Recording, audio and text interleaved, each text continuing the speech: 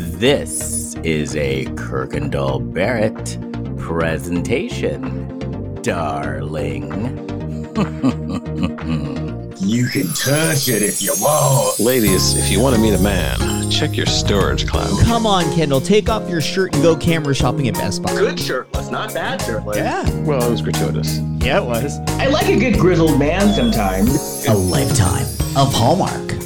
Well, hello, everybody. It is your favorite day of the week. It is time for another episode of A Lifetime of Hallmark, where we talk about your favorite movies on both Lifetime and the Hallmark Channel and try to make sense of them. I'm Les Kirkendall Barrett. Hello, Jason Bowers. Oh, you're doing the voice again. Hello, Les Kirkendall Barrett.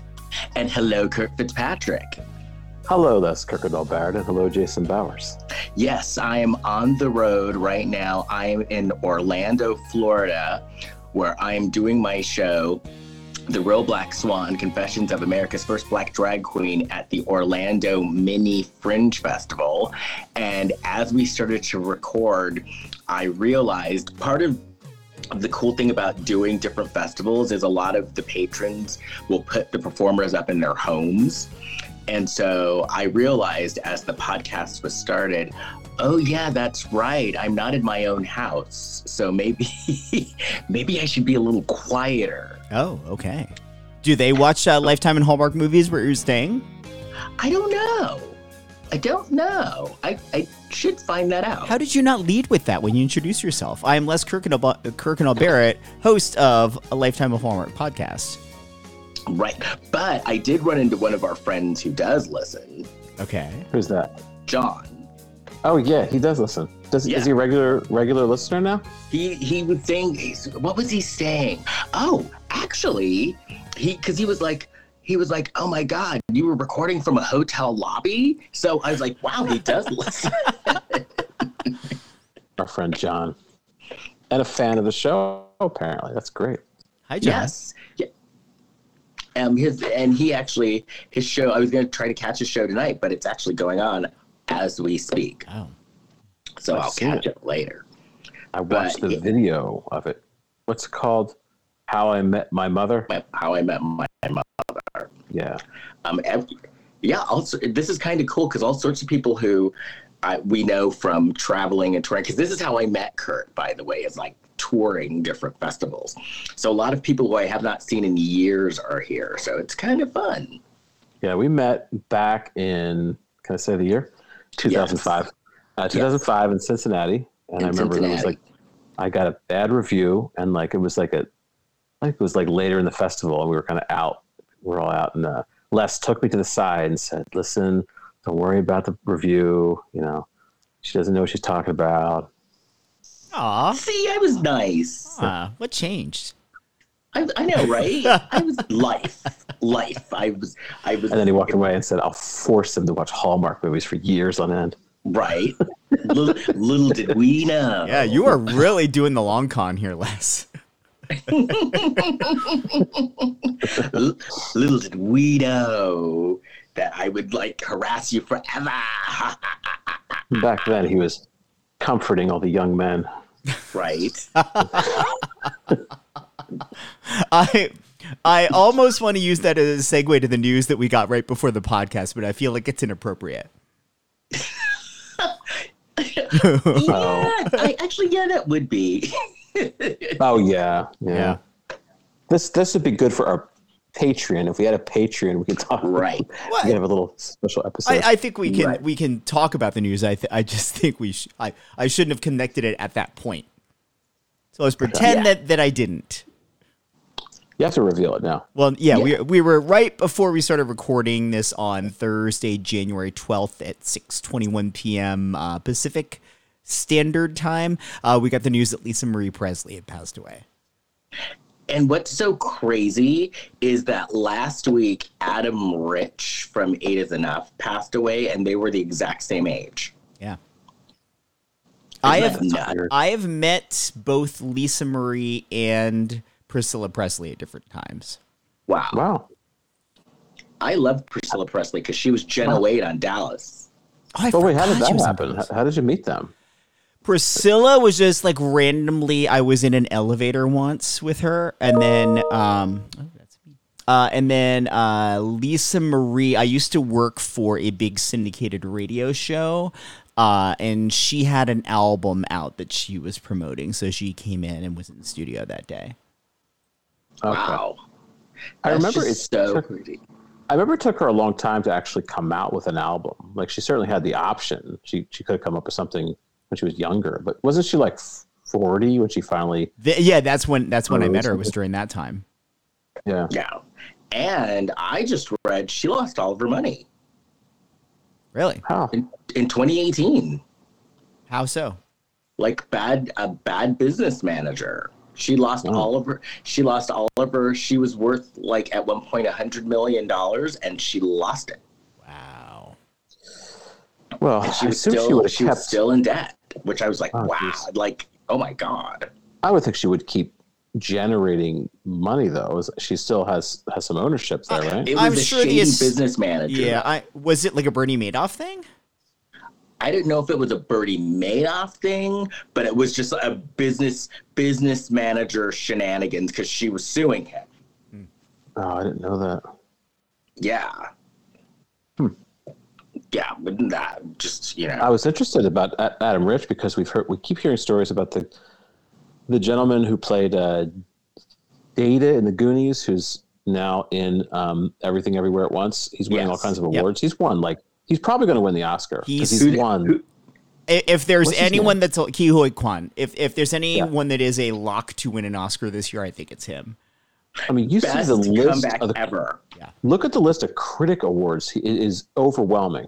He's won like every critic award across the land. It's a good combination of a fantastic performance in a fantastic original movie, combined with what a great story.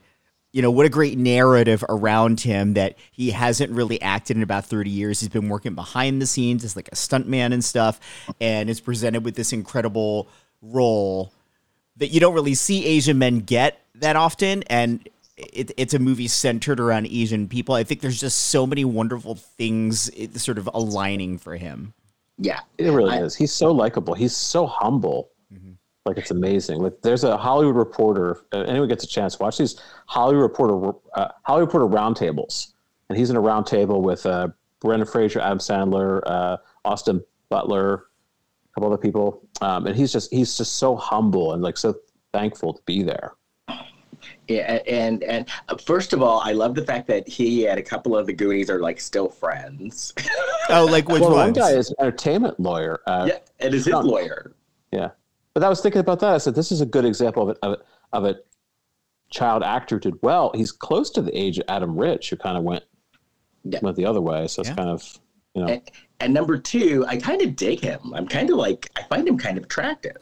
I don't in most scenarios, but if you've seen Everything Everywhere All at Once, there is a timeline where he's this sort of like rich businessman, and he's wearing a tuxedo, and he looks very debonair in that tuxedo. Because I was watching that. That was the movie, one of the movies I watched on my flight back from the UK, and I was like, in those scenes, I was like, I could go there. Had you not seen the movie before? Pardon? Had you not seen the movie before that? I had not. No. I would recommend. First of all, did you like it? I loved it. Yeah. I've seen it twice since I've been back. Yeah, I would. Okay, so you have seen it, because I was going to say I would watch that on a larger screen. Mm-hmm. Yeah, I'm going to watch it again. Oh, I saw it on the big screen. That was one of the movies I went to see last year. I'm going to watch it again though.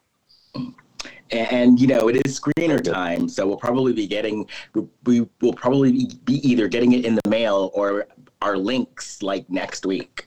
Well, they just announced the SAG nominees, so those links might even be live now. Ooh. I didn't see it yet, but I know our audience always loves that when we talk about there are people out there who enjoy when we start talking about union rules and things like that. But yeah, we will be watching the SAG Awards. We'll be. Because we're voting. Yeah. We have to vote. This is the first year in a while where I've actually been excited about prospective nominees. Right. But don't you love it, though? We get a say. That's right. Our vote counts. President Drescher wants you to do your duty. Yeah. I will. I'll watch every movie. Oh, me too. I'll do my best. Sometimes I can't. Sometimes I don't get to see something, or but I really do my best. That it was last year or a couple of years ago voting is how I got hooked on Ted Lasso.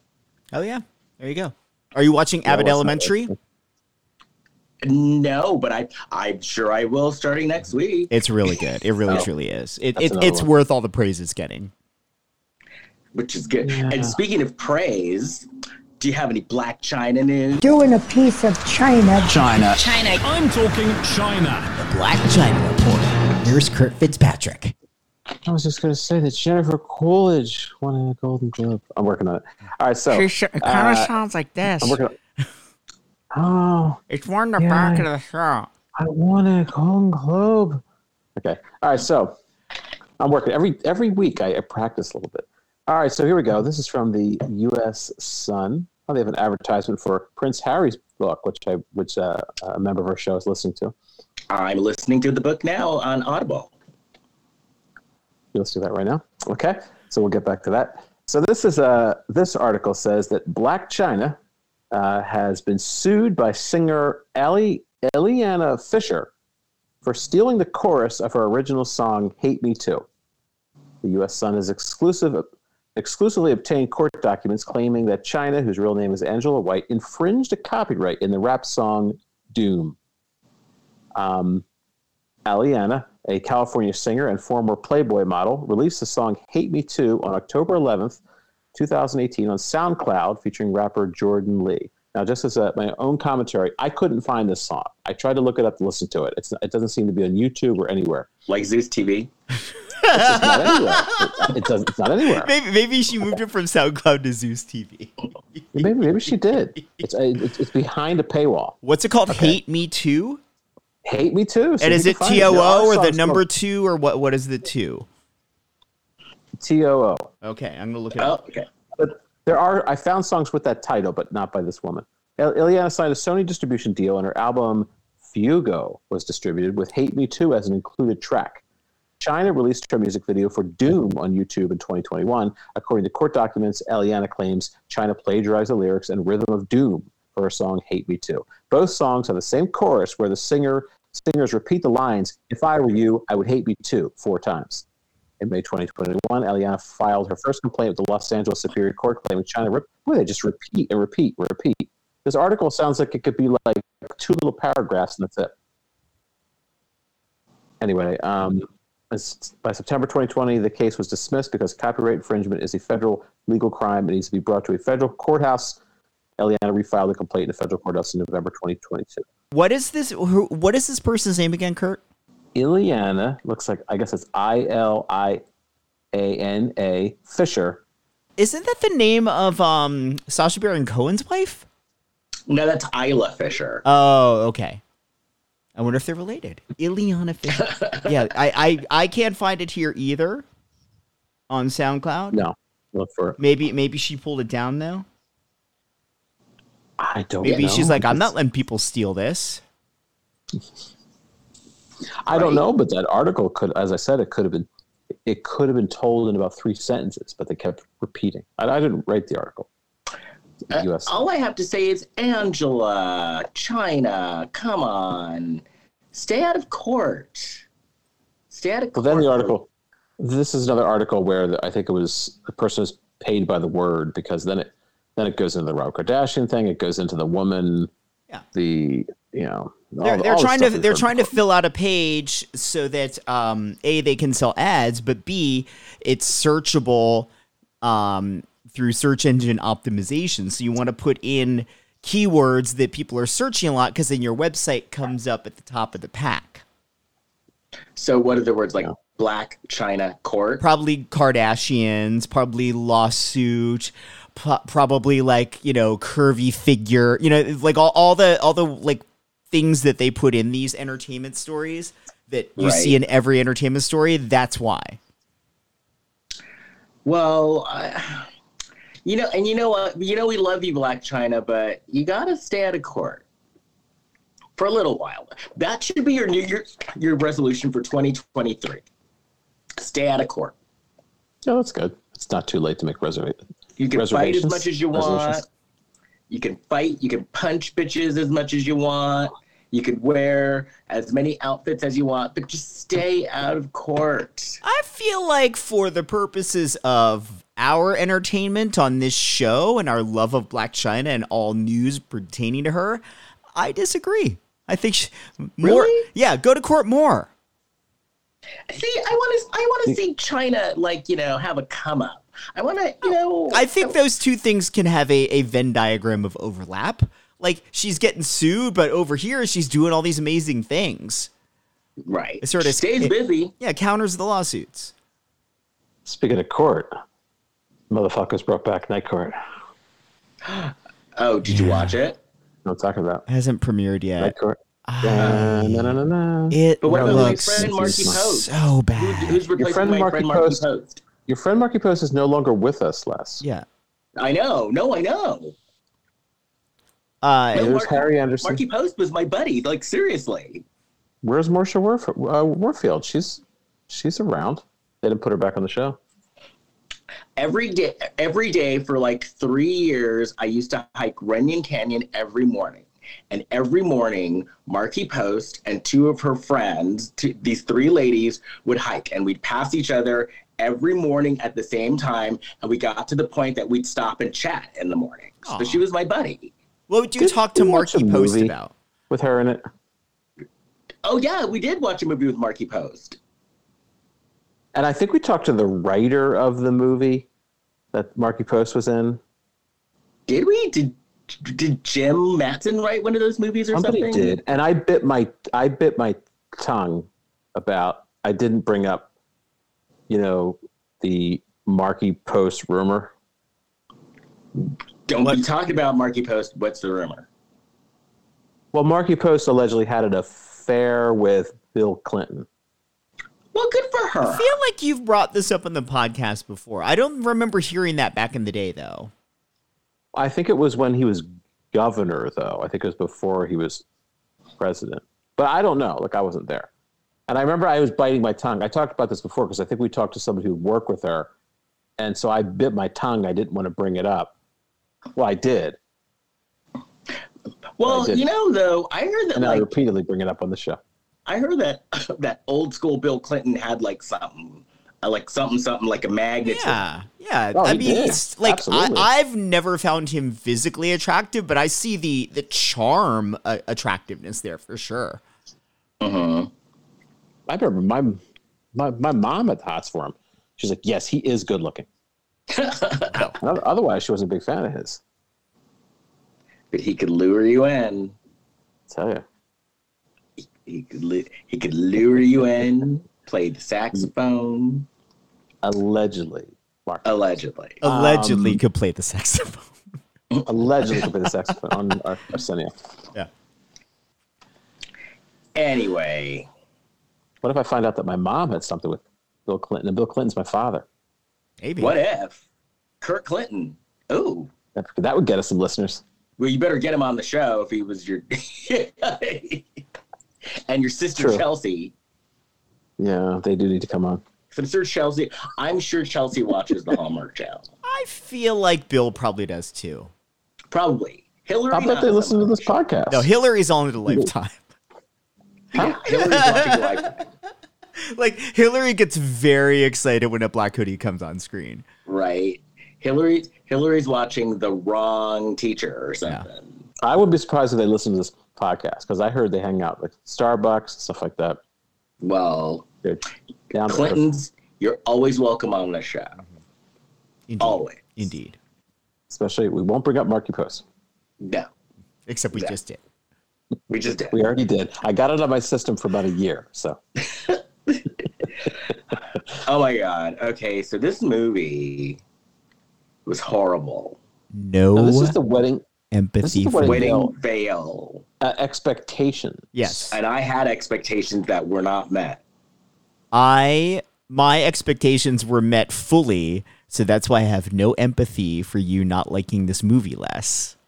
This movie got so bad at one point, I started taking pictures and sending them to our thread of me dead on the floor. which is good for our Instagram. What's going on with our Instagram?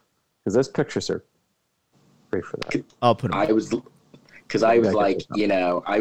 because at one point I looked at the clock and it literally had been 30 minutes, and I was like, 30, like a half an hour. The only reason I think I was able to suffer through this movie relatively unscathed is because I was watching it on, was it Monday night? I think it was Monday night. We've had a lot of rain here in California, and here in West Hollywood, where I live, it was pouring so hard and for so many hours. I've got video of out on my street. I live on kind of a hill, but it's still very like wide, city street. And the water was pouring down my street so fast that it looked like a river. No way, really? Yeah. It was insane. Wow. So I was stuck inside. I couldn't go anywhere. I was like, I guess I'll watch this movie. Is it true that Studio City, like there was a sinkhole or something? That was Chatsworth. Oh, okay. Because like I said, I'm here in Florida, and someone after a show walked up to me and said, "Did you hear about what's going on in California? There was a sinkhole in a place called Studio City." And I was like, "Wait, what?" I don't think there was one. There might have been one there too, but it, that's an area where they're kind of, if you're going along, say, Laurel Canyon, you could definitely have some mudslides and things. Well, you got to be careful in Florida. You've got alligators coming out of puddles. But that's like the baseline there. I'm in Orlando. I'm in Central Florida. I'm going to send you. I'm in Orlando. You're close to Orlando.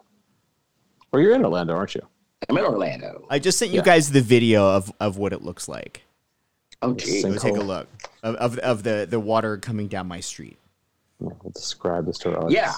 Yeah, because you do, and the hill on your street's pretty steep too. Okay, I'm looking at this. Yeah. So it rarely rains there. That's what happens? Oh my God! And it sounded like rapids. Yeah.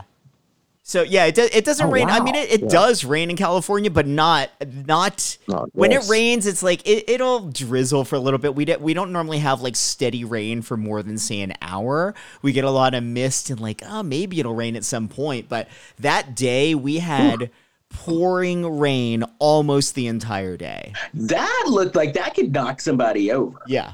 It really was. Like, I saw people getting out of like Ubers and stuff on my street, and I felt so bad because they were like knee deep in water. Wow, that's crazy. You guys aren't ready for this. No, there's no drainage here. This weather's screwing things up. All of a sudden, here on the East Coast, all of a sudden it gets like super warm. Mm-hmm. So like greens are starting to come up. It's like it's January. Yeah, really. And they say global warming's a hoax. Little weeds coming up. It's like, hey, get back down there. Anyway, this movie was a hoax. No, it was not. I protested when Les initially suggested to Kurt and I that we watch it. I said it's going to be terrible. And then we decided on watching it because you guys knew that I would be angry about it. So I think it's funny that Les is even angrier. I'm so angry. I rediscovered love to this movie. What were honestly, Les, what were you expecting this to be or to do for you emotionally? Well, see, the last ones I kind of liked them. I like the main characters and the actors portraying them, but the problem with Hallmark movies in general, but especially when they're trying to revisit characters, is there's never any real stakes for what's going on. So trying to continue a story that didn't have much tension to begin with it's just dragging it out and longer. Like we know what's going to happen. We don't care.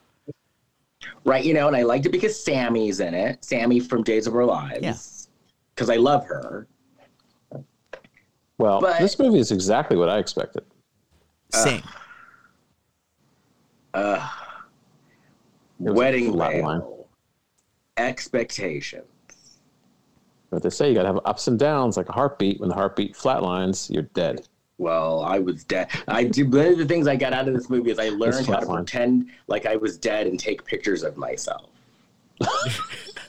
Do you have a need? That was part of your experience of watching this movie, so that has to add to it. Well, I watched it.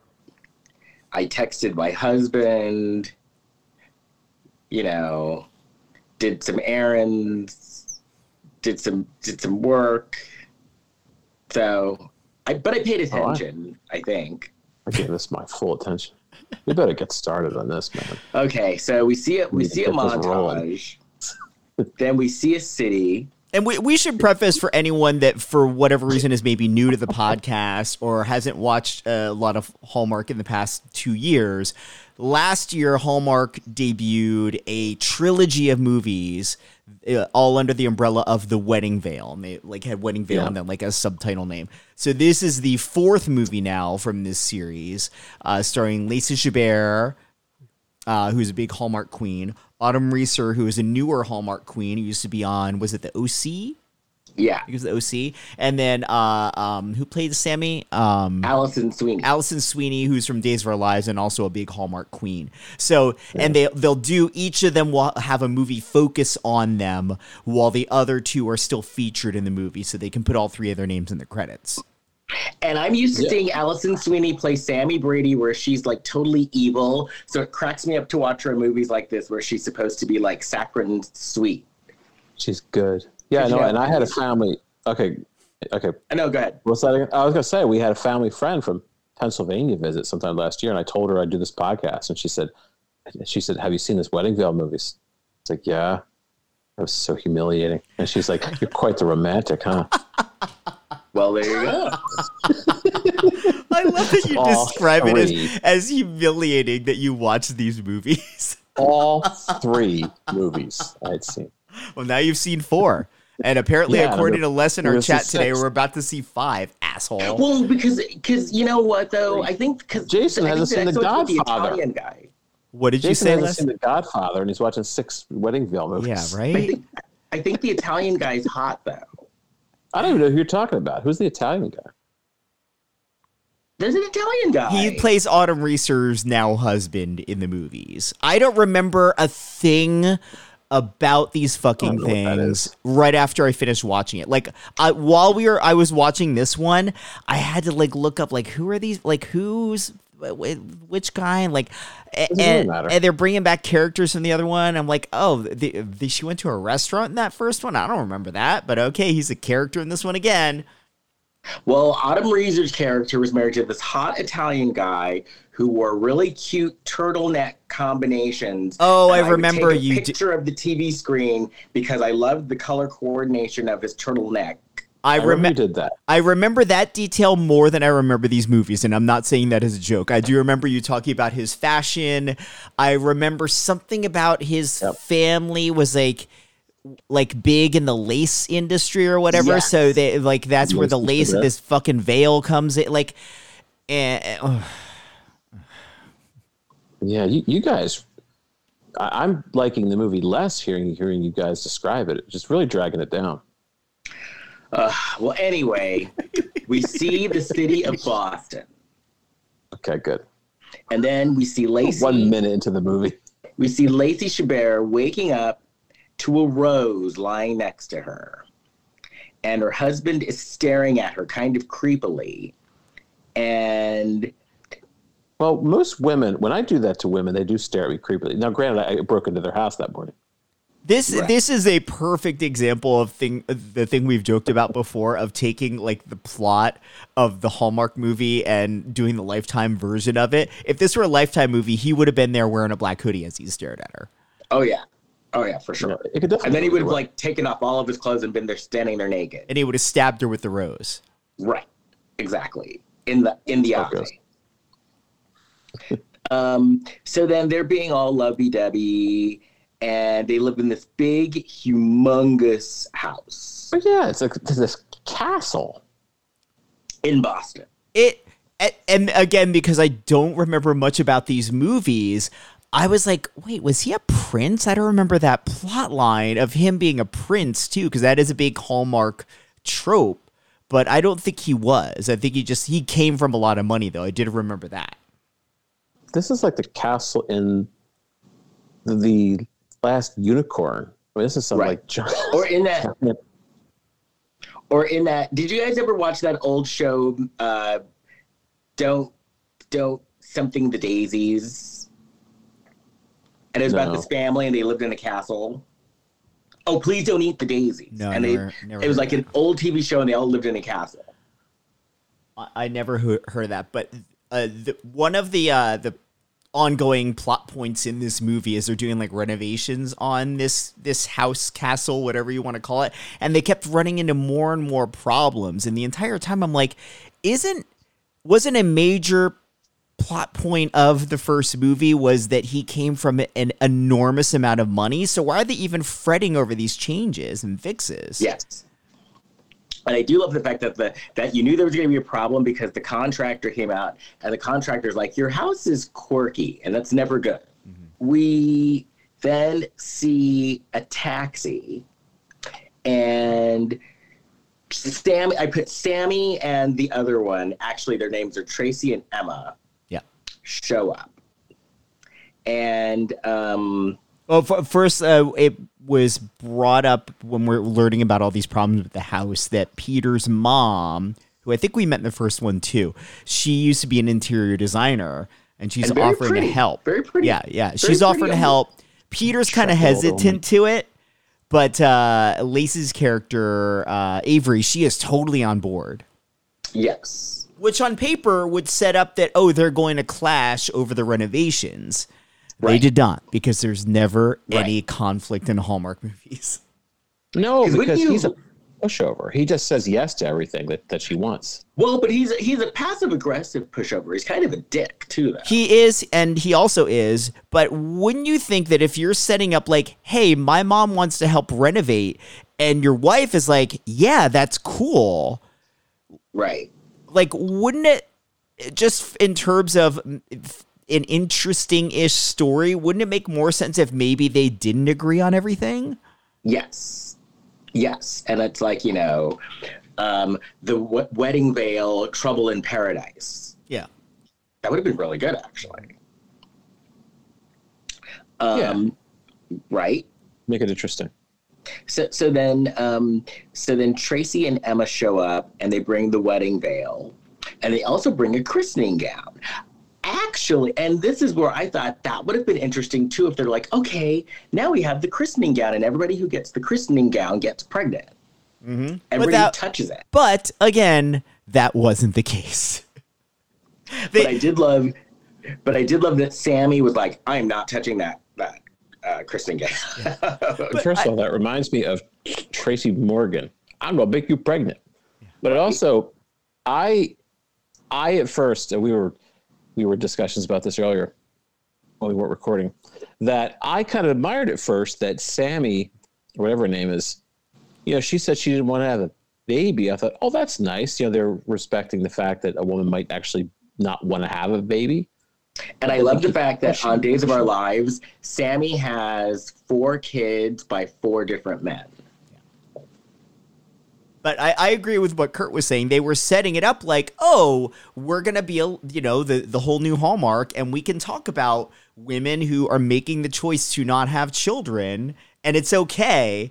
But they hit it over the head so many times in this movie that Kurt and I both, I think, are in agreement here that it immediately negated any kind of like, yes, women. And now it's like, oh yeah, you're going to be back in that stereotypical corner, and it's going to be that storytelling thing of like, actually, I do want kids. Yeah. Yeah. That's what it seemed like they were setting things up for. But I was kind of thinking that it kind of seemed to me that Sammy was having trouble in her marriage. Well, didn't her character in her first movie that focused on her, she was having trouble in a relationship, and didn't she end up with somebody else? Yes. I highly doubt Hallmark is going to go super progressive and have her find yet another new man. Well, because, this is 3 years after the last movie. That'll be a big swing. Well, we didn't do this. These wedding veil movies were a year ago, right? No. But in the movie, we find out it's 3 years I thought later. they said it was 2 years later. or 2 or 3 years Yeah. later. I was gonna say, I think it was 3 years. And so then Lacey then tells the other ladies that she had a false positive pregnant. Oh, they went out to dinner.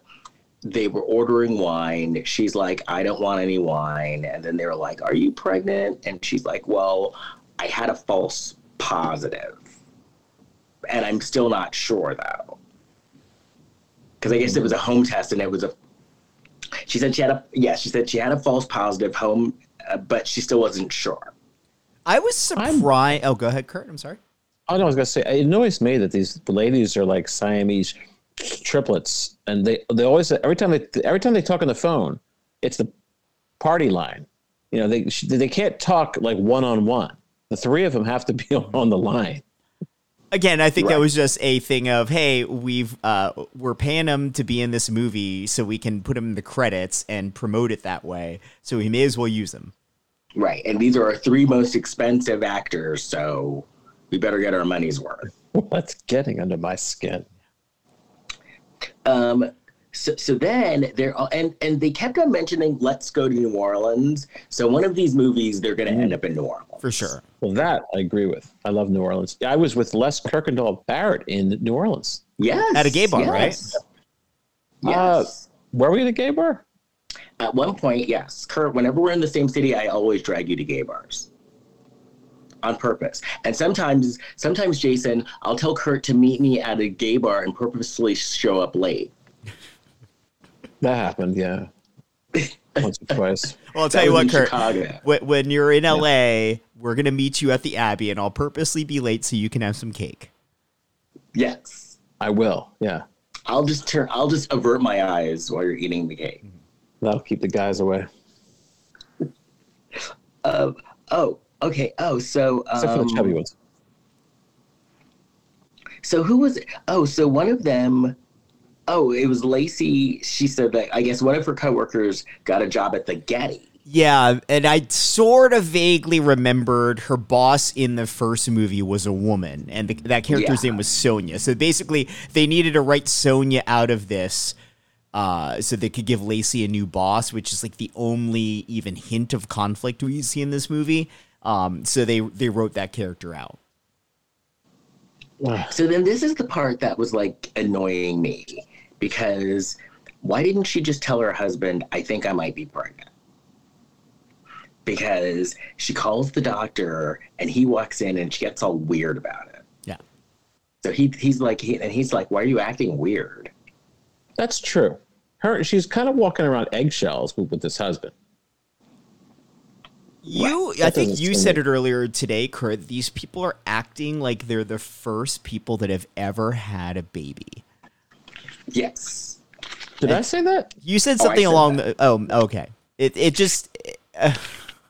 I understand why they wanted it in the script, that she's like she wasn't trying to hide it from him to be deceptive. She was trying to hide it from him till she knew, because she wanted to surprise him, because she thought it was going to be a beautiful thing. But they took it to ridiculous lengths. It reminded me of, like, remember the I Love Lucy episode where she was going to tell Ricky that she was pregnant with little Ricky? Mm-hmm.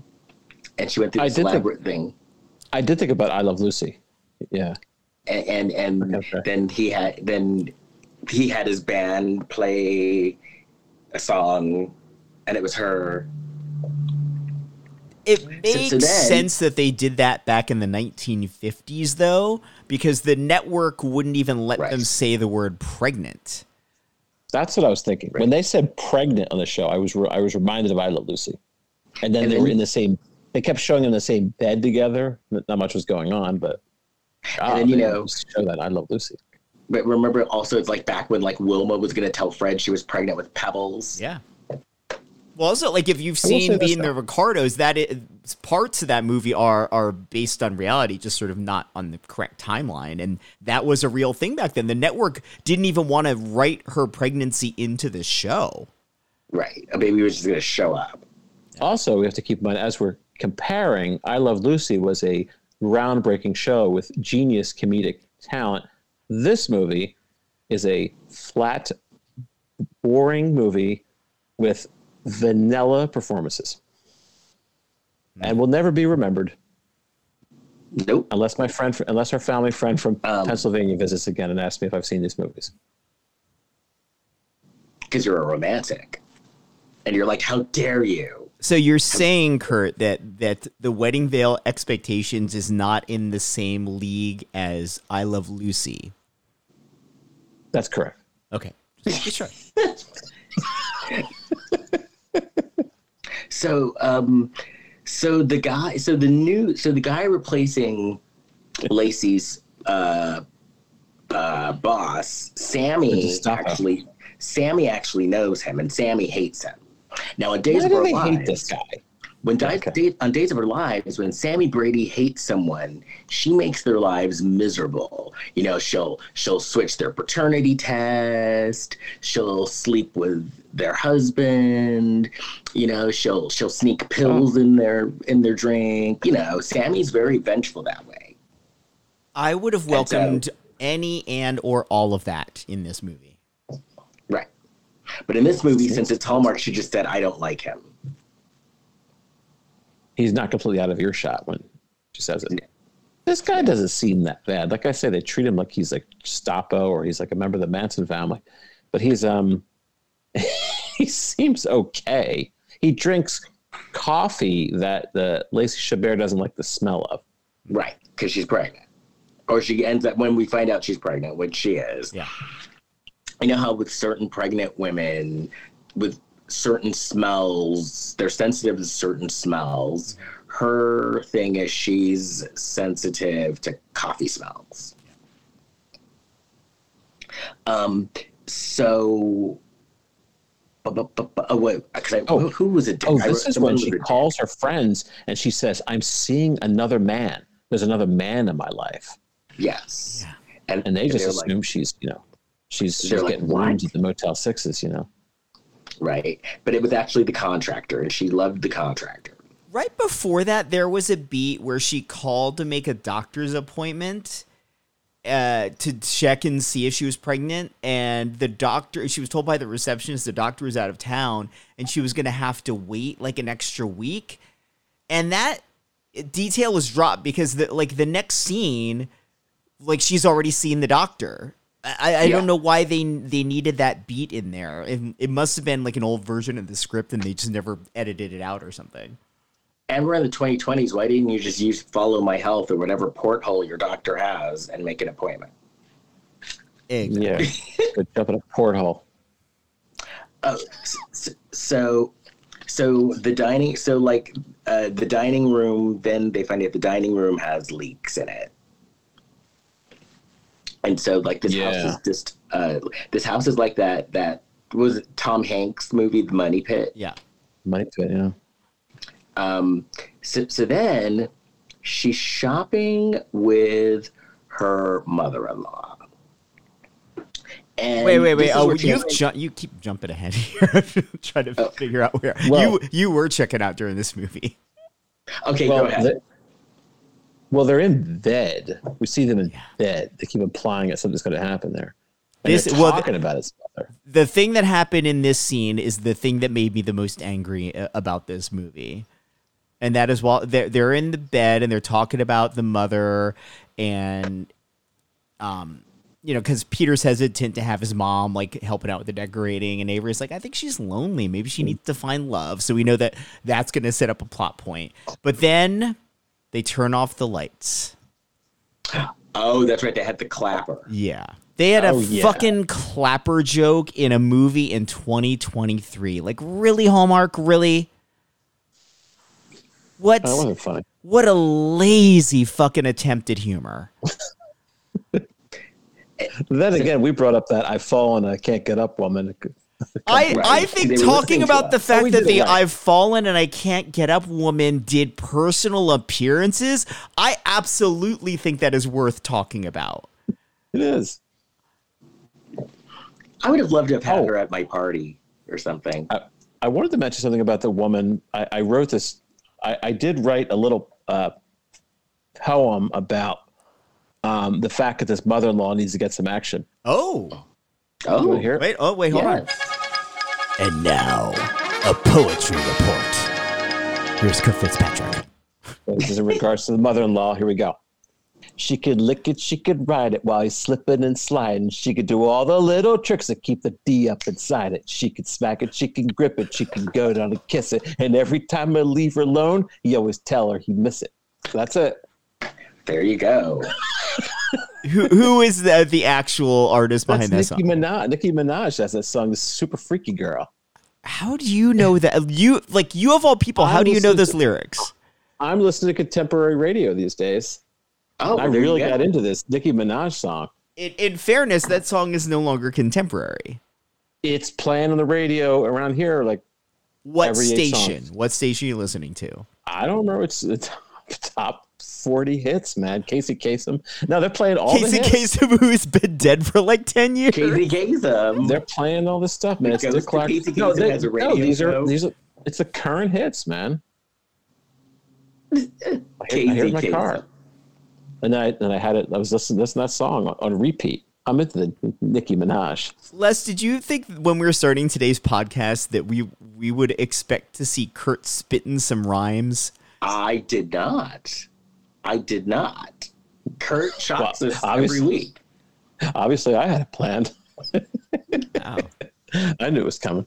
You're like Eminem in 8 Mile. Right? I auditioned for that movie. Did you really? To play Rabbit?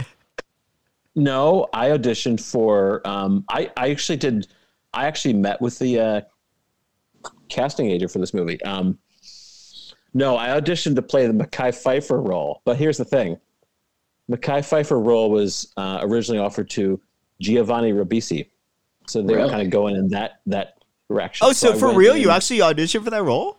I did. Oh wow! Yeah. Oh wow! So if you had been cast, that song "Lose Yourself" by Eminem would have name checked you instead of Mekhi Phifer. Well, Mekhi Phifer rhymes with something in that song. He goes, "It ain't no movie. It ain't no Mekhi Phifer." See what it says? Yeah. I think it says Pied Piper. Kurt Fitzpatrick. Well, he would have had to use a different word leading up to Fitzpatrick.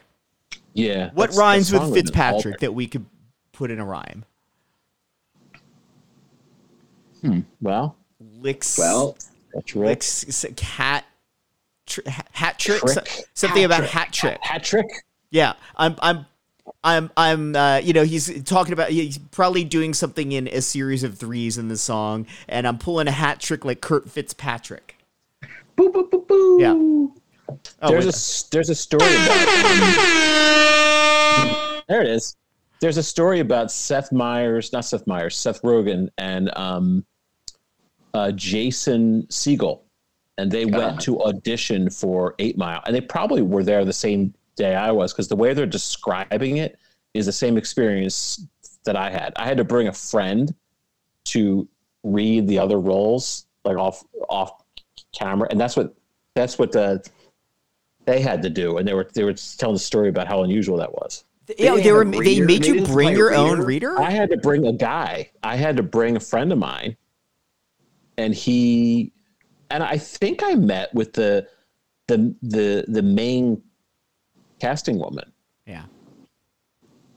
Because when I did the sign-in sheet, they were actually well-known people who signed in before me. Like Bijou Phillips was there, and a few other people. How I got into this thing, I don't even think I had an agent. I got in somehow. I just had the look. Wow. Yeah. Wow. Who knew? Kurt's brush with fame. Oh, I got all kinds of stories like this. Kurt's brush with hip hop. Stick around. Right? She could lick it, she could ride it. Well, oh yeah. So anyway, so then the rapping mother, this is when they went to the store. Rapping mother. No, I was rapping about, don't give the mother credit. I was doing that. I'm rapping about the mother. So the mother who was rapped about, then they go to the furniture store. and this is where the mother touched the wedding veil too, right? Yeah. She was holding it. Like Avery went to go do something. She's like, "Oh, can you hold this for a second?" Hands it to her and steps away. And that's when the mother sees this guy that she dated before she was married to Peter's dad. They were engaged. Yeah. And so then he meets her and he checks her out and he asks her out immediately. And he leaves and she's all flustered and she's like, she turns to Lacey and says, he's a man from another life. What life is that? Yeah. Well, obviously a busy life. That's when the mom started rapping. Yeah. Yeah, What's she that? became a rap stress. Yeah. No. She became a subject of a rap. She could be both. Yeah. Yeah. She could be both a famous rapper and a famous subject of a rap song. Yeah. She could be someone's muse. Eminem's muse. Apparently she's mine. Right. So then apparently Lacey doesn't cook because she's always getting takeout. So she's at the pizza place. She's ordering takeout. I didn't understand this. Was this a reference to the other movie that she was into pineapple pizza? I Because it was very don't dramatic. think they brought that up in the last movie. I think they kept saying it in this one as a shortcut of saying pregnant people have unusual cravings. Right. Even though I eat pineapple on pizza. Yeah, I it's not like it, unusual. but I think it's like widely known that you either love or hate that. Right. I love it. You know, the attempts at comedy, at least the attempts at romance, at least it's a fair swing. Let's just say that. Yeah. But the comedy, whoever's, Again, back off on that, people. Clapper That's not joke. working. Come on. Bad. Like, at least make it one of those home assistants. Right. So she's That'd be funny. He's so rich. He has an actual home assistant who like walks over and switches the light off. That'd be kind of well, fun. you would think It's actual you Ask know, Jeeves. Right. Whatever happened to him? who asked Jeeves. Yeah. I think he retired like Mr. Belvedere. I don't think Mr. Ask Jeeves is a computer. Shouldn't he be alive? Look at Like the Coca-Cola. What's his name? Max Headroom. Well, there was also a Clipper. There was also like a big paper Clippy for Clippy, Microsoft Word. I would have preferred a Clippy joke over a Clapper joke. Didn't Ask Jeeves get replaced by Google pretty much? Well, yeah, Ask Jeeves had really good marketing out of the gate, but Google just had a better product out of the gate. Yeah. So she's in her Italian restaurant being lazy, not cooking. So she's ordering out again. And I'm not sexist, people, because I'm married and my husband and I take turns cooking. But anyway, so she realizes that this is where they had their first date. And so she wants to have a romantic night. And their anniversary's coming up. So she tells the guy that she wants to sit at the table that they sat at on their first date. That's not what she said. Oh, what did she say? So she's trying to make this romantic night at this, Italian place that they love so much, but she wants to sit at the bar where they met. Oh. This woman who is pregnant is like, where I want to celebrate that is at a bar. Right. sitting on a stool. And then would he come in and go, "Hey, do I know you?" And she'd say, "Oh, well, no, I'm waiting for my husband." I just think it's odd that she would want to celebrate that at a thing that reminds her of the thing that she can't have right now. Well, it's Lacey. She's plucky. Yes. She could have a club soda. So she goes home. Peter's sick of takeout and tells her. And all he wants to do is help kids. Because he has this charity. He wants to help kids and he's frustrated. Did you get what he was so stressed about throughout this movie? What? It was never clear to me, and maybe I missed something. Like, what was this thing he was preparing for, and why was he stressed out? And it wasn't. It felt like a false obstacle. Yeah. So then he starts talking about his dead dad. I see dead people. Exactly. And he talks about how his dad was into, what was it? A lawyer, right? Or something. And he was into science. And he felt guilty. He felt guilty, and she said, don't feel guilty because you followed your own path. Because he didn't go into the family business. He wanted to teach kids instead. Yeah. But since he was filthy rich, he could have a teacher's salary and it wouldn't even matter because he was filthy rich. So he could do it and be magnanimous and still have a great, rich life. Are we talking about Clark and Grace right now? No, we're talking about Peter. Because you said something about science or whatever. I don't know. I don't remember Peter having this Oh, wait, conversation. wait. Oh, I think maybe you're we talking did about get Clark mixed and up. Grace. Yeah. Science. I know what you're talking about. Science. You're saying that Peter Sorry. is the husband, right? Yeah. Peter is Avery's husband. Yeah. Okay. I write Luke because he looks like somebody named Luke. Yeah, Peter said that his father, or did we already discuss this? His father was like very science driven, whereas Peter was kind of in the arts. He was in the arts, and so his father didn't. But we knew that I from the guess, first didn't push movie. arts. Well, we had to rehear it. Because he was saying how he felt guilty that he didn't follow in his father's footsteps. Oh, man. He's stressed out about his volunteer work he's doing. That's what's happening. And she was like, well, no, because you followed your own path. Which is working as a volunteer? I guess. Well, okay. And so, so then Peter says that, oh, my mom is dating and I'm not happy about it. And she invited us to dinner with them on Saturday. And Lacey didn't say, oh, you know what? I actually made a reservation for us. She didn't say anything. She just called and canceled the reservation. Mm-hmm. When she could have said, you know, that is so great, but I already made a reservation for us. She actually did say that. She's like, hey, remember we talked about doing that romantic dinner? We were doing that on Saturday. And he kind of pushed through and said, no, my mom, like, she wants me to meet this guy.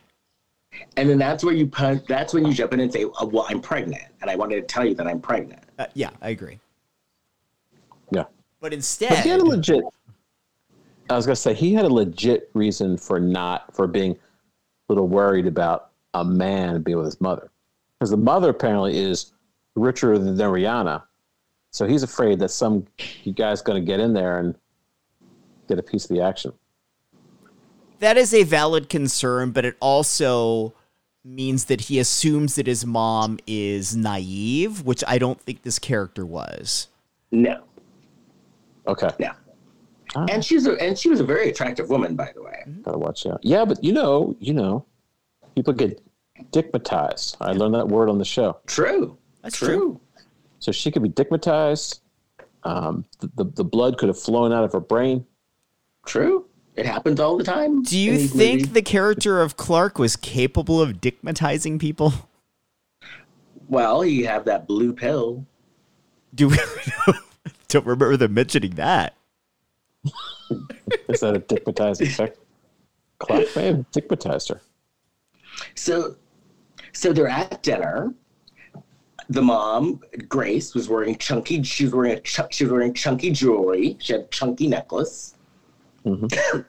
and they're talking at dinner. And she's actually kind of cock blocking herself because she was talking about her dead husband. I see dead people. And he says, you know, he's making the moves. He's like, I've been wanting to hold your hand for a long time. And then, so he's making moves. So then we're back at the office. And the assistant is getting the evil boss coffee. And Lacey keeps getting, that's another running thing too, is she keeps on getting sick from his coffee. Yeah. And he has plans for this museum that they're at. He wants to turn it into like MoMA or LACMA. I don't know a lot about the art world, but I don't think it's common for an established museum to drastically change what kind of art they're presenting there. I agree. Because he was making it sound like it was like a corporate business. You know? Yeah. He was going to make art exchanges. When he's explaining some of this stuff, that redheaded woman who works there. Oh, who looked like Joan from Mad Men? Not Mad Men. Mad Men. She looked a little bit like her. But Christina Hendricks is pretty hot. Well, she looked like a broke Christina Hendricks. This woman is attractive, but maybe not as not that level. maybe not as front curvy. She was not as voluptuous Yes. as Christina Hendricks. Christina and I used to Hendricks love, oh my God, I used to love Joan on Mad Men. I loved her. That show is so great.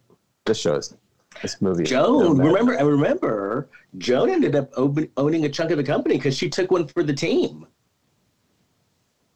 Remember that? That's great. Didn't watch the show.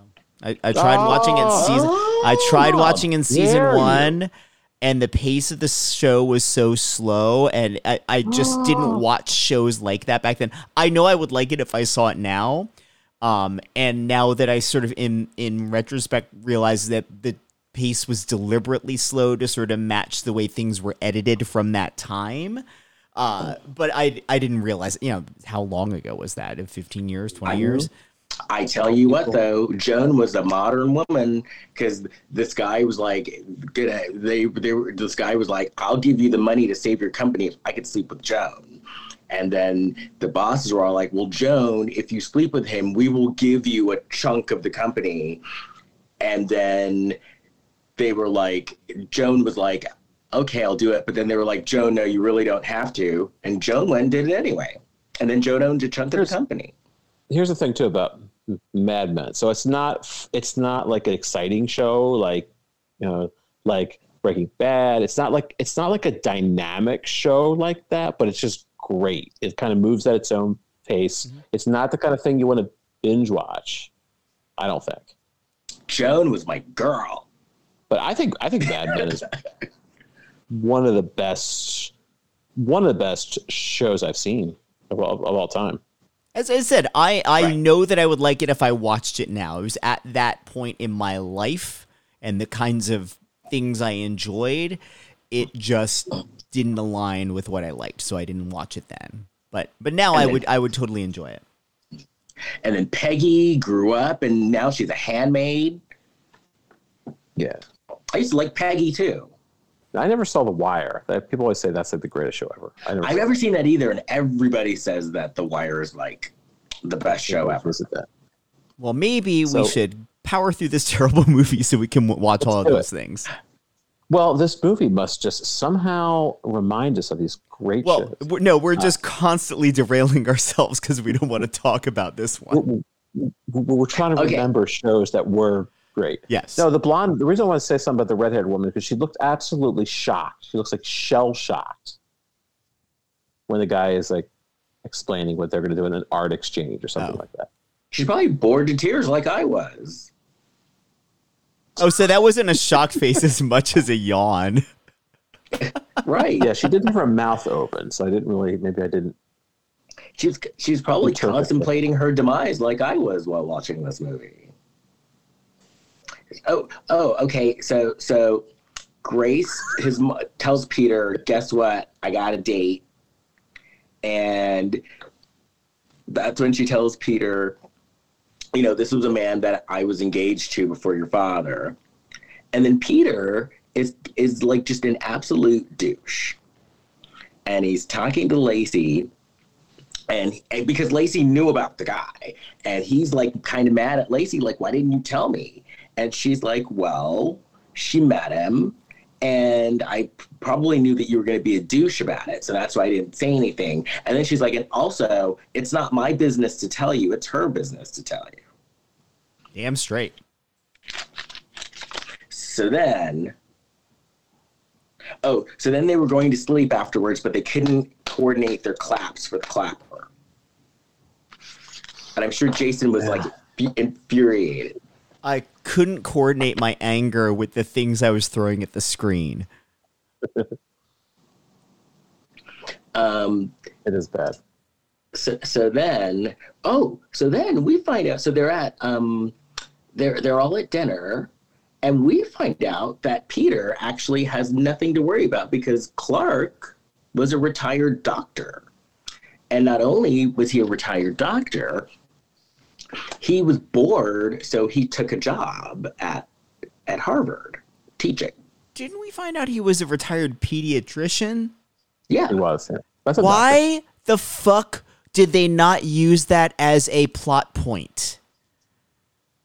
Other than mentioning that he was a pediatrician. Because half of this movie is spent with Lacey trying, and then later her husband trying to hide the fact from everyone that she's pregnant until they get past that first trimester. Why the fuck didn't this guy notice her nausea bracelet, which they made a plot point in this movie? Why the fuck did, when they mentioned earlier in the movie that her doctor was out of town, why didn't this guy somehow in the writing of this movie come in to save the day?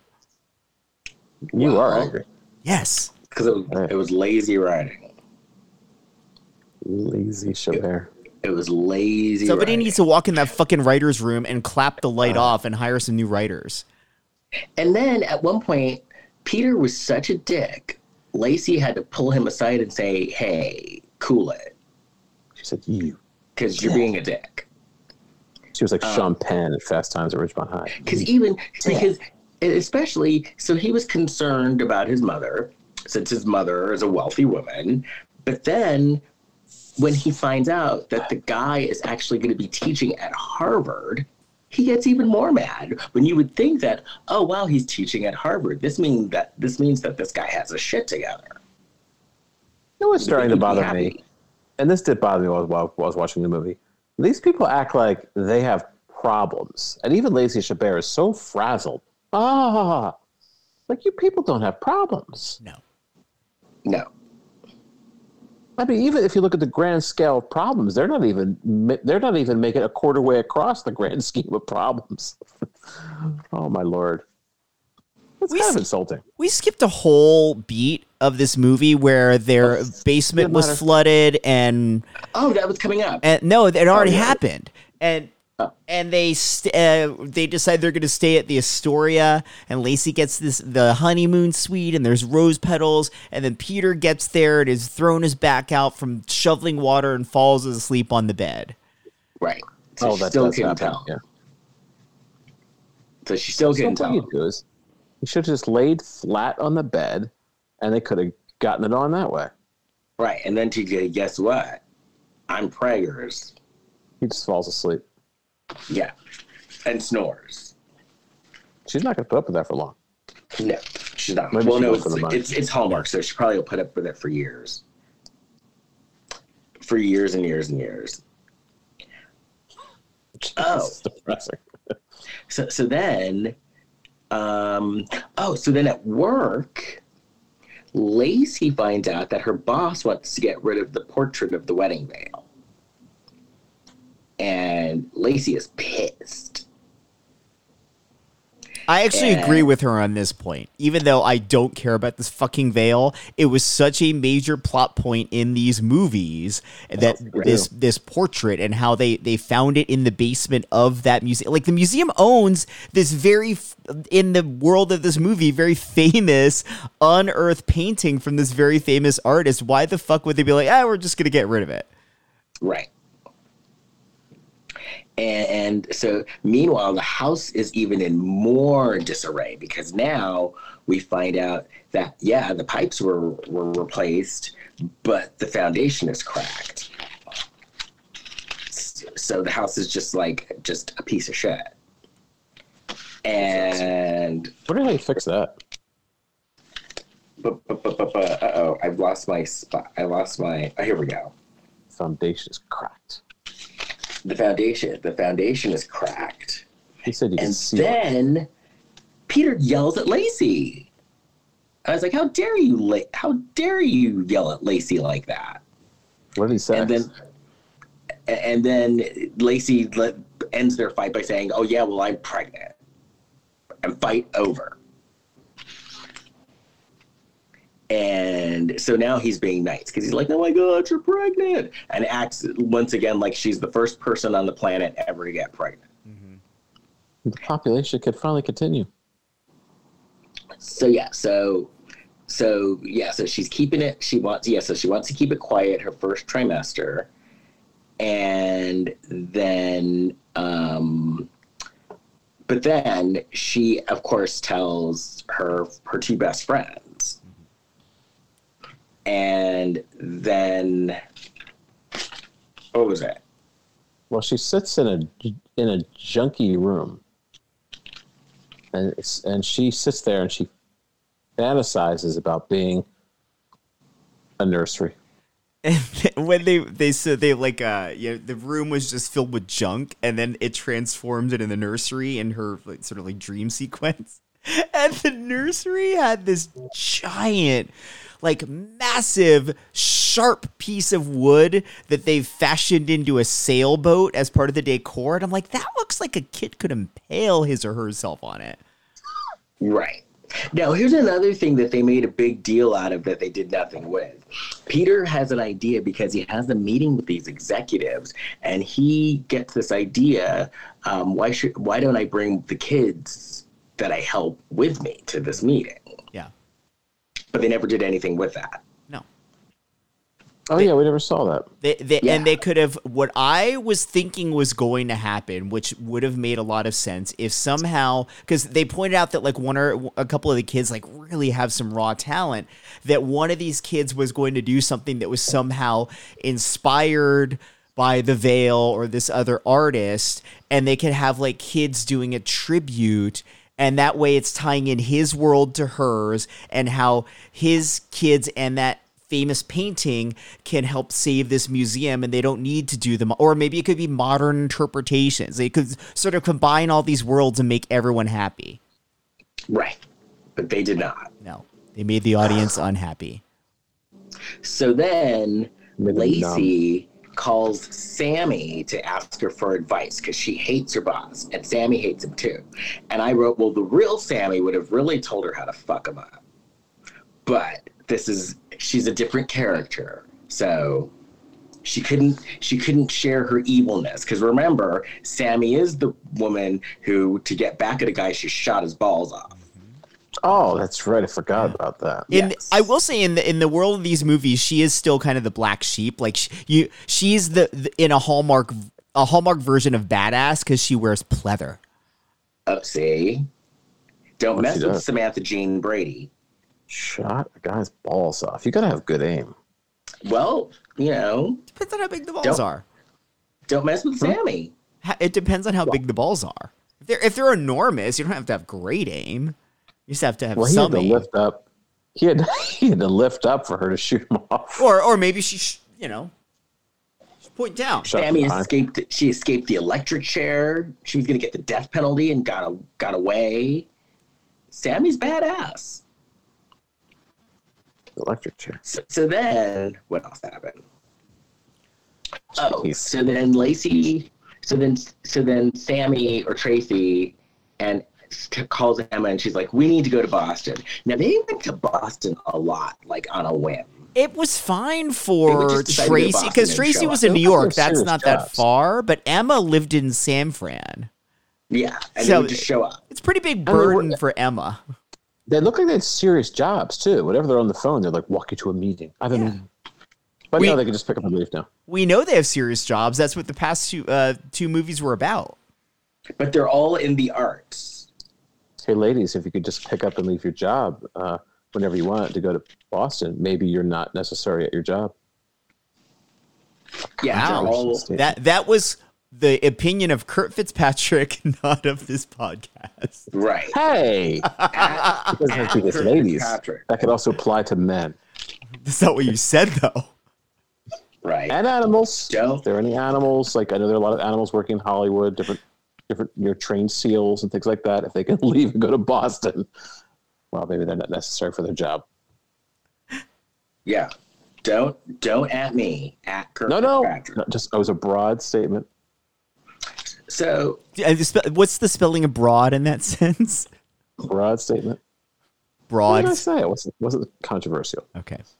So Sammy and Emma show up, and the executive director knew Sammy.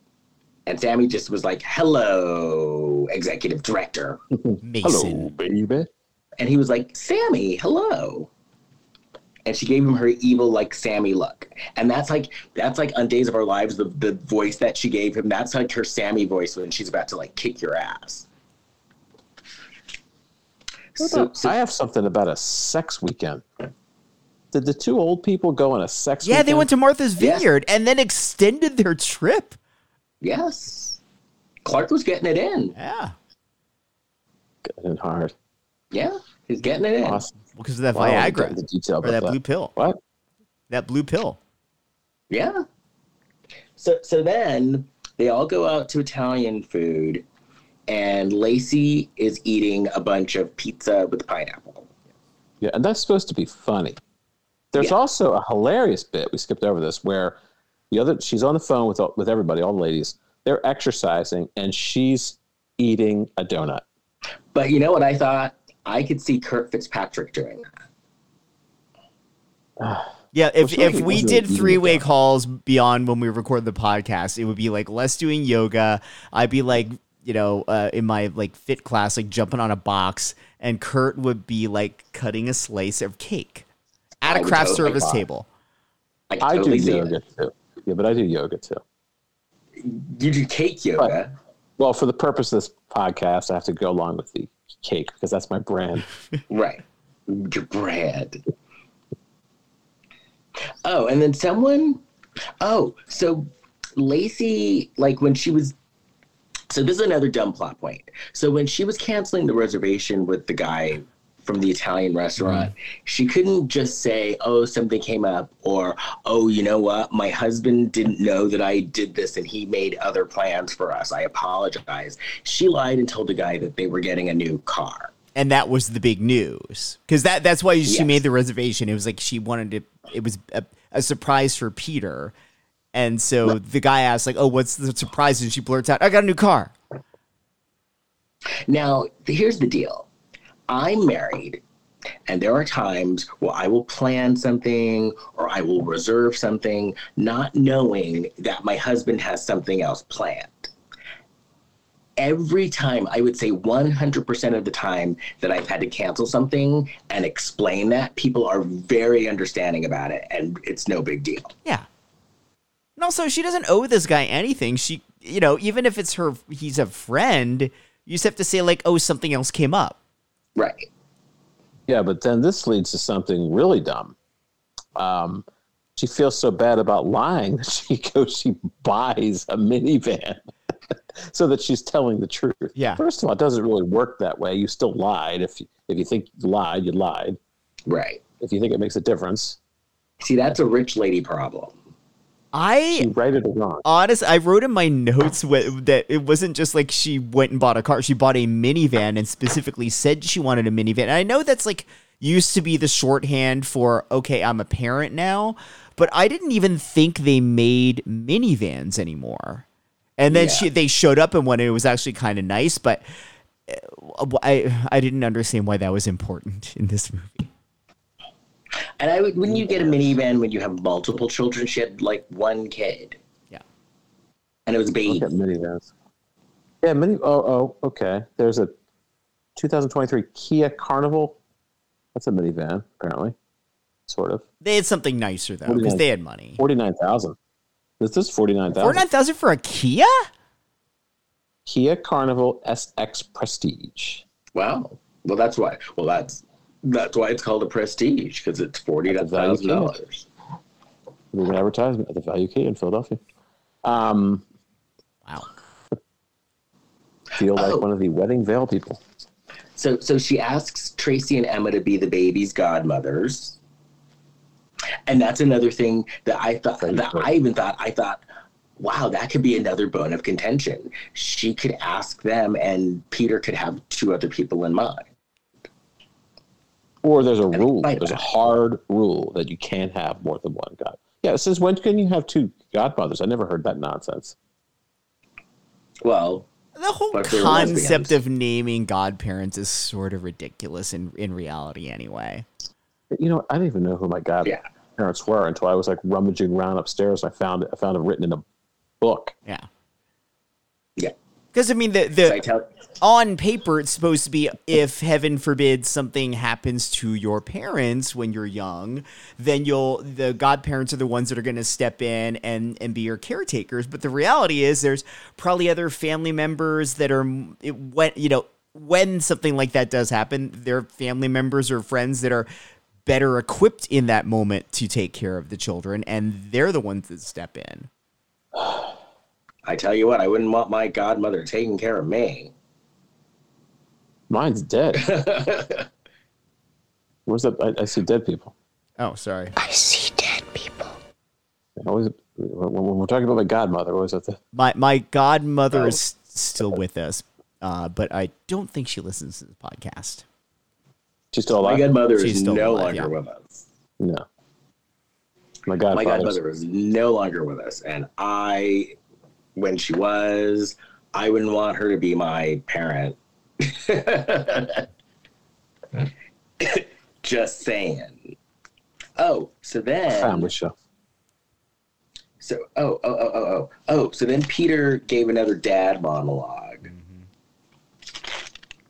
And then what else? This guy should be counseling. Yes.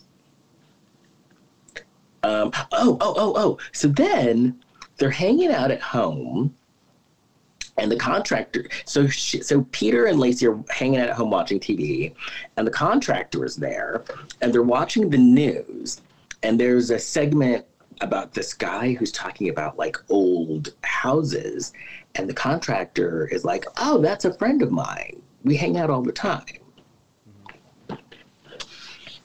And so I thought, oh, ding, ding, ding, ding, ding, ding, ding, this guy's going to be back later. Yeah. And so then they were talking about the Red Sox for some reason, and he was talking about how his dad liked the Red Sox. And so then Clark asks Grace to go to France, and Grace says no because I'm still caught up in with my dead husband. I wrote, oh wow, she's getting dicked. I wrote, she's getting dicked by a ghost.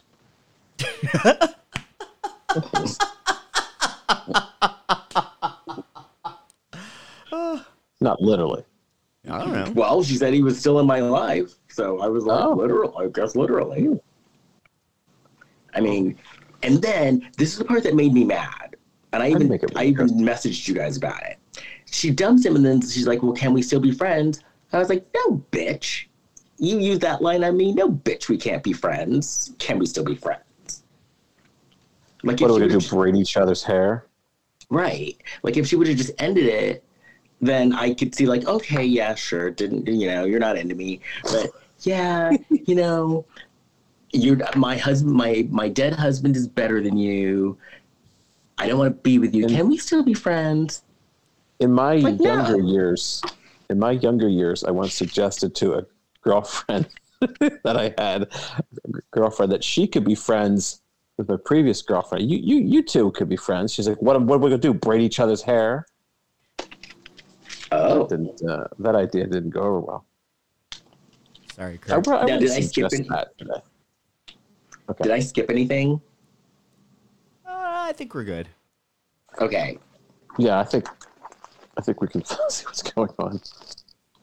So then we find out that Peter's meeting was a success, but once again, they missed the opportunity. because they didn't show him going to the meeting. So he said, "Oh, I brought the kids to the meeting," but they didn't. They could have shown him going and taking the kids to the meeting, but they missed that. Yeah, this like off-screen obstacle from him didn't serve his character, didn't serve the moving of this movie along. I don't know why they even had it in the script. I was stressed out about it. What was the problem? What was he so stressed I don't about? know. I legit don't know. We don't know. You want to bring kids to the meeting? And fun fact, I don't care. But this next part, though, this next part, though, I was impressed, and I had mad respect for this guy. Oh. Because, so, Lacey's on the phone. She's talking to her friends. She's talking shit. She is just shit talking this guy up and down. Mason, you're talking about. Yeah. Okay. And she's just shit talking. And he was so stealthy. She turns around and he's right behind her and she had no idea he was there. And he eavesdropped on her entire conversation and was not noticed. So you were impressed by him in this moment? Yes, for I being was so sneaky. impressed by him. Okay. Because she turned around and he had been there the entire time. And he just like had snuck up on her and stood there and was not like, made no noise, made no movement. And she just shit talked her way into trouble. When she admitted on the call that she was pregnant, which she was trying to hide from him. Right. And then the look in his face was, ooh, and now I can blackmail you too. Because that's what the Hallmark movies are all about, is blackmail. Right. Blackmail trouble. And how progressive was this? I know you guys were being hard on me because I said, ladies, you're gonna get fired. Well, I'm not gonna repeat it. But they kept showing her having these like hormonal problems and like screaming, crying. At Kurt Fitzpatrick. Hey, they showed it. I thought it was offensive isn't necessarily the word. Again, it's just like lazy writing of on one hand, I like that they feel they can portray women as more fully realized and as, going through these things in their everyday, but also it doesn't need to be sort of the caricature of, oh, I'm pregnant, I have crazy cravings and my mood swings. Right. So obviously this movie was written by men. I also say when I said ladies, I'm specifically talking about the two characters in the movie. I bet this movie written by gay men? Let's look. I never made that music of. Let me Google that for you. There's music for that? Oh, Google music. No, I was gonna make some music or like an intro for it. How are you gonna find out if the writers are gay? You're gonna like look up who they are and then. Well, I'm gonna see first of all if it's yes. That's one of my filters on there. I have like age, body type, and do you write Hallmark and Lifetime movies? Who wrote this? Sorry, my computer's running slow. This got 7.4 on IMDb. 3 women wrote it. Out of 10? Out of 10? Yeah. Oh. Because these are based on books. So the writer of the book is Lori Wilde. This novel was called There Goes the Bride. And then there are the writers at the teleplay are Sandra Berg and Judith Berg. Oh, so maybe because I was going to say that, sometimes people write things when they haven't experienced it. Maybe they were people who had not experienced pregnancy, but since it is 3 women, maybe that was their experience. Maybe these 2 women have experienced pregnancy, but haven't experienced carrying around a fucking veil to fall in love. Right. Maybe these ladies have not experienced writing a good movie. Oh. Oh, so then Lacey goes to the contractor and she's like, hey, can I speak to your buddy who does the news reports on old houses? And then she has a monologue, I'm pregnant and I can't cope. She has the "I'm pregnant and I can't cope" monologue, which, by the way, it's like, you're not even at your third trimester yet. What are you bitching about? You're not even showing yet. Is this because they don't know what to do? They're just hopeless? They're at their wits' end? Well, no, because I've had friends who've been pregnant before, and around the 8th month, a lot of my friends who were pregnant around like the 8th month or towards the end of it were just miserable. Just miserable. I'm sick of this. Get this baby out of me. I'm done. I wish this would just be over already. Yeah. That would have been a fitting monologue if she was like that pregnant. But she wasn't even showing yet. So, what's your problem? Or I've had friends who the baby was late. And they were just like, oh my God, this baby is late. And I just want this done. Yeah. But my doctor is making me wait a little while longer before they induce labor. I can even see that and her having a breakdown like that. Because I've seen breakdowns like that before. But no. She's like, so what's the first trimester, the first 3 months? Mm-hmm. Yeah. So she didn't even have like a bump yet. Like she didn't even have like a paunch yet. No. So the guy talks about it on the news. Well, she's on the news, right? Like She's on the news. There's a whole news shoot going on at the museum. Right. And this makes this story creates such a stir in this town outside of Boston, or maybe even in Boston, that there is a line of people waiting to get in to see this veil and this painting, which they presumably have a line in the last movie. Yeah, and they wanted to touch the veil too, right? Yeah. They wanted to see it again. Yeah, I guess they wanted to touch it. No, these women were like, I want to get married, and I don't want to have to go on a show like Married at First Sight, so I'm going to go and touch this veil. I could see that. I mean, I could see people showing up. No, I can see people showing up. I feel like we've already gone through this beat in the other movie. So why is this an important piece in this movie? They had so many other opportunities like that christening gown. You could have had, the kids doing something with their art that would bring people in, but we're bringing people in with the same thing that they were already there to see before. Because, I would have loved the plot to have been the christening gown now that goes around and they're like, nope, don't touch it, or like put a glove on before you touch it. Don't let it touch your skin, and have that like be the storyline. That would have actually been funny. Well, you can't get. So you get pregnant because of that. Well, it just brings you luck the same way the veil did.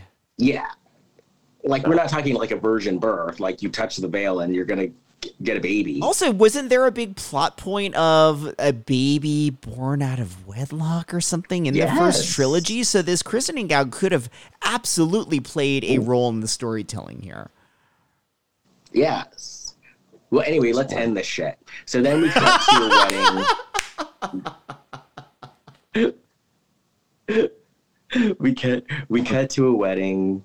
Grace is getting married to Clark. And then I guess it's after 9 months later because the baby is there. They said it was 7 months later on screen. 7 months later, the baby. Oh, they can keep the Amici. They can keep the Amici painting. Yeah. Right. Inside that. So there you go. And then next week is the next one. Why were Tracy and Emma at Grace and Clark's wedding? They kind of explained that. She said, oh, I told them the story. So they got invited because the mother liked the story involving them. Well, all I know is that hot Italian guy better be in that next movie. Who? Or there will be hell to pay from Les Kirkendall Barrett. This guy, he was very briefly in this movie? No, the next one. Oh. Because the next one's about Autumn. Autumn Reeser's character. Emma. Yeah. Next week's about Emma, and then the third movie will be about Tracy's character. About And if Sam. you remember the first three, the three main guys, those guys only appeared in one movie each. It was the women that appeared in all of them. Oh, Yes. But since this annoying guy was in the whole movie, I'm hoping that the hot Italian guy will be in the whole movie as well. I think he with will different be. outfits that I can take pictures of. Okay. No, because you know what I ended up doing over the Christmas season for all of my Christmas events, a lot of them, except for your event because I had to wear pajamas, I wore a turtleneck look. Okay. So it worked out. You can rock that Steve Jobs. It was, and it was inspired by him. He helped my winter wardrobe. So this one's about spring and summer, so let's see what he brings. So you're just excited that you can go shopping because of the movie. Basically. You made people wear pajamas to your party? It was literally a onesie party. Yeah. So we were all in pajamas. What have I done? I have multiple onesies. I would found a wear cute one of onesie yours. for Jason's party, too. Yeah, It was a cute Christmas onesie it was cute. that I wore all through Christmas. I have overalls. That be a onesie? No. No. You gotta follow the dress code, Kurt. I have multiple. This year I had a gingerbread man onesie. What? Last year I had kind of like a slutty one, not slutty, but like sexier. I've got a Beast from Beauty and the Beast onesie. I've got Spider-Man. I've got a panda. I've got like 6 or 7 adult onesies. Kurt, you're gonna be in California next month. Are you gonna be able to make it down to LA? Or in March? No, I'm not going to be there that long. I'm going to be in Fresno. Oh, I was having Be there that long. I was having fantasies about going to the Abbey. But I want to aim for being there for Halloween. Done. Yes. Let's do it, and then we can do a live show. Yeah, let's do it, Kurt. Okay. Kurt for Halloween. Because Halloween isn't, well, actually, it used to be a spectacle here. It's not much of a spectacle anymore. But we can make it a spectacle. And It will speaking be. of spectacles, if you want to get a hold of me, you can find me on Instagram at Kirkendall or at my website, which is leskirkendallbarrett.com. Jason. Please rate and review this podcast wherever you listen to podcasts, and leave us 5 stars. That way other people can find us. You can find all of us on Instagram and Facebook at Lifetime of Hallmark Podcast. And you can find me on Facebook, Instagram, and Twitter at Big Shot Jason. Kurt. I am at kurtfitzpatrick.com. It's Kurt with a K. I'm going to be at the Rogue Festival in Fresno, as we were just discussing, with my show, The Jester of All Maladies. That's the first week of March. That's pretty much it. And by the time this comes out, I probably will be done because I'm in Orlando, Florida at the Orlando Fringe Mini Winter Festival. And my shows are tomorrow, Friday, Saturday, and Sunday. But this will probably come out after I'm done. So I, too, will be at the Rogue Festival. And you can find out more about that at FresnoRogue.com. I was going to go out, but I think I'm going to, now that I'm in, I might just stay in and go to bed early because I open tomorrow. And we're doing a big performer breakfast tomorrow with like everybody. That's fun. The whole cast of characters. So, until next week, bye. Bye. Bye.